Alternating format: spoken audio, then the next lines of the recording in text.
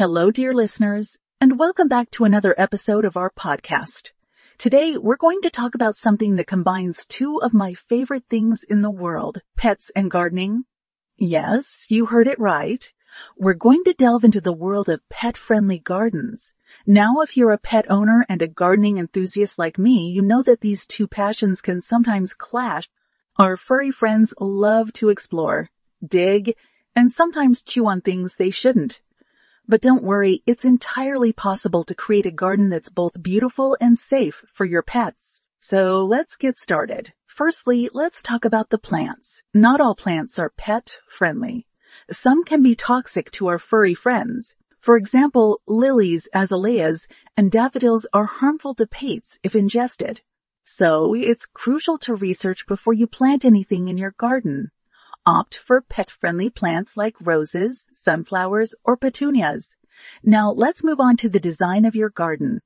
If your pet loves to run around, make sure you have open spaces in your garden.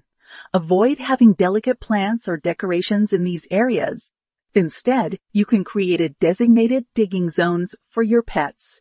Fill it with soft sand or mulch. This way your pets can satisfy their digging instincts without ruining your garden. Water features can be a great addition to your garden. They add a sense of tranquility and can also provide a source of drinking water for your pets. However, make sure that the water is clean and safe. If you have a pond, it should be shallow enough for your pet to get out easily if they fall in. Fencing is another important aspect of a pet-friendly garden. It not only keeps your pets safe inside your garden, but also keeps other animals out. The height and type of fencing depend on the size and agility of your pet.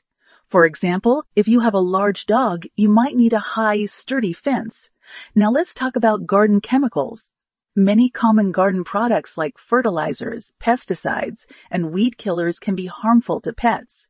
Always opt for pet-friendly alternatives. For example, you can use vinegar as a natural weed killer or make your own compost for fertilizing your plants. Creating a pet-friendly garden also means providing shade and shelter for your pets. You can plant trees or install a gazebo for this purpose. Also, consider having a small shelter or a pet house in your garden. This can be a safe haven for your pets during bad weather or when they just want some alone time.